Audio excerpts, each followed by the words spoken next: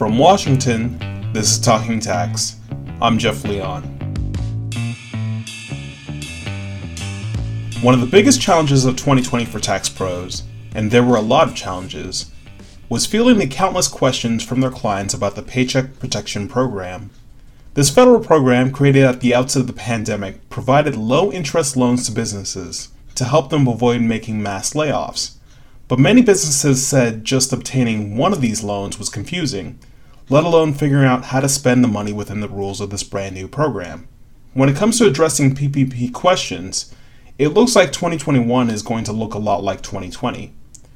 Congress authorized a new round of PPP loans in the stimulus bill signed by the president late last year. Starting this week, all banks can issue PPP loans, but the bill gave small community development financial institutions, or CDFIs, a 7-day head start, and allowed them to start giving out loans last week. CDFIs are Treasury-designated banks designed to serve individuals and businesses that don't have access to traditional financial services.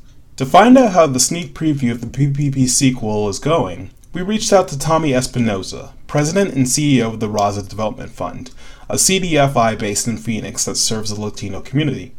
Tommy spoke to reporter David Hood about this new round of PPP funding and about some of the challenges it's posing to his organization. You know, David, the real challenge was the question that if you had gone in the first time around, how that business would be underwritten as it relates to the documentation.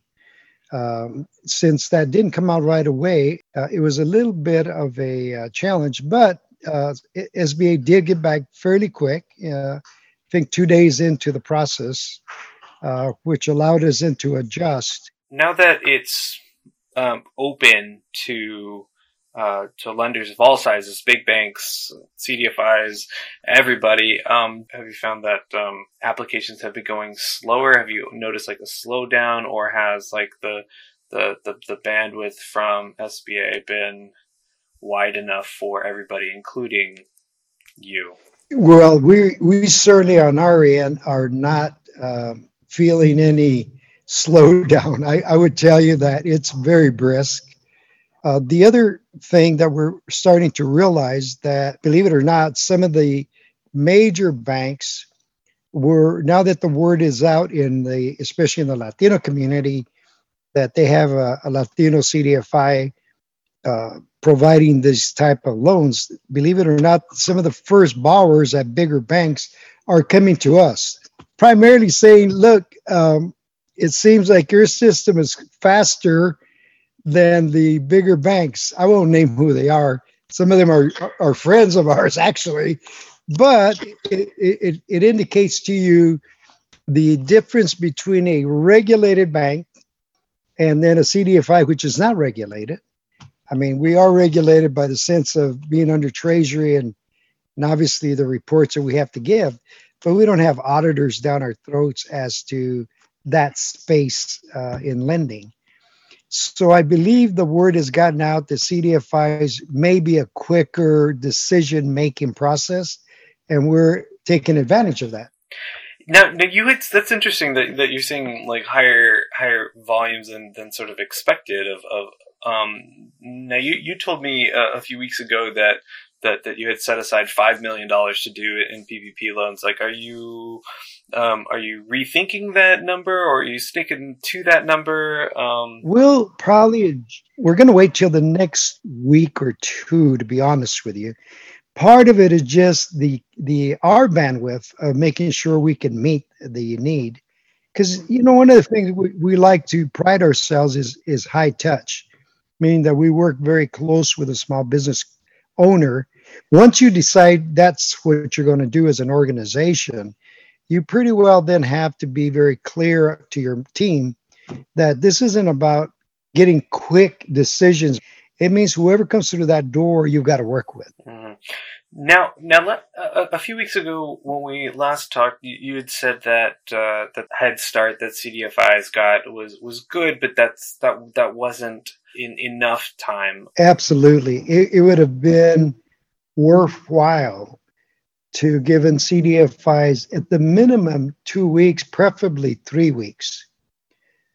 for the same reason that part of the challenge for any CDFI is that usually you don't have that type of staff available to you at a drop of a hat. That's one. The other is that it also allows us to get into a marketing mode, especially to Spanish-speaking entrepreneurs.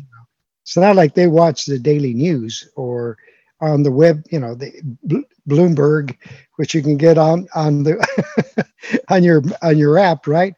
So we have to go to some of the traditional locations of getting the word out to the community. And believe it or not, word of mouth is probably the strongest for us, and radio. Radio has a tendency of still connecting with the Latino population. I think that really illustrates the difference between a PPP borrow for a CDFI compared to, say, one at a bigger bank, that like we've seen last year, like some public companies got PPP loans, some companies that have accounting firms that they're working with and that have all of these things automated. Like, that's very, very different from the folks that you serve, which also, I think also explains why a 3-week window would have been better for you, because you have to do so much more, right? Exactly. David, I'll give you another extreme. I have a friend of ours who's married to one of my nieces. When I reached out to him to ask him if he needed some help, he already had his attorney on this. His CPA firm was already creating the documentation for him.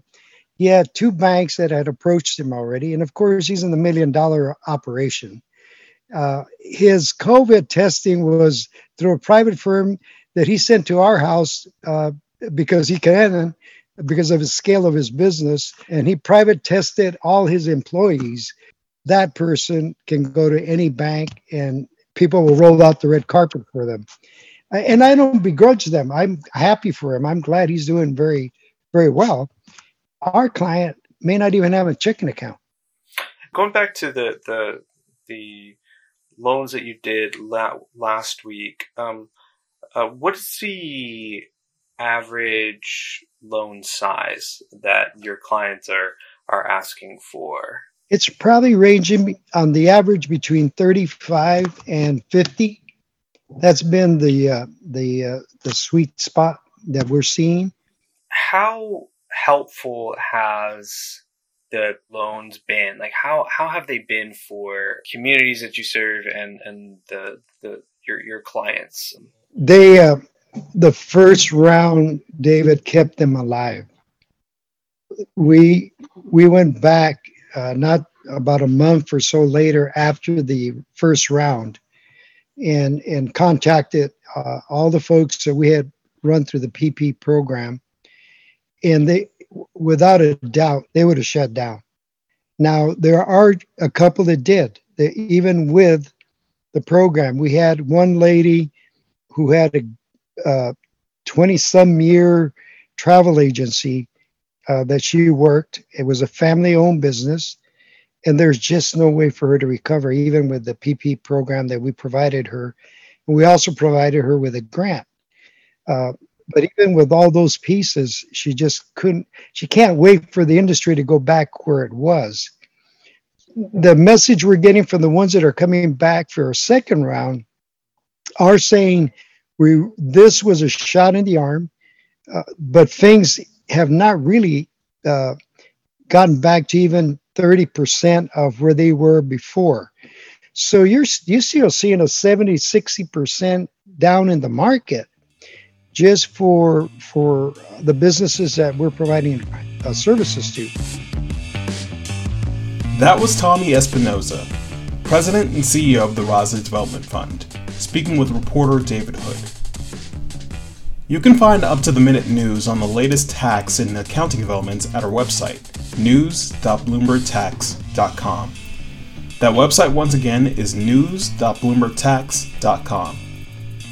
And if you have any thoughts about what you just heard, or really anything else, get in touch with us on Twitter. We use the handle @tax. Today's Talking Tax was produced by myself, Jeff Leon, David Schultz, David Hood, and Patrick Ambrosio. From Washington, I'm Jeff Leon. Thank you for listening. This is Adam Allington, and I'm here to announce a new season of Uncommon Law, a narrative podcast series from Bloomberg Law. Black Lives Matter! My co-hosts and I will speak with African-American attorneys and hear their perspectives on how big law is, or in some cases isn't, adapting to become more diverse and inclusive. It's not fair, but what can be better than being on the front lines of helping to make this country better for all of us? If not us, who? If not now, when? Just search for Uncommon Law wherever you get your podcasts.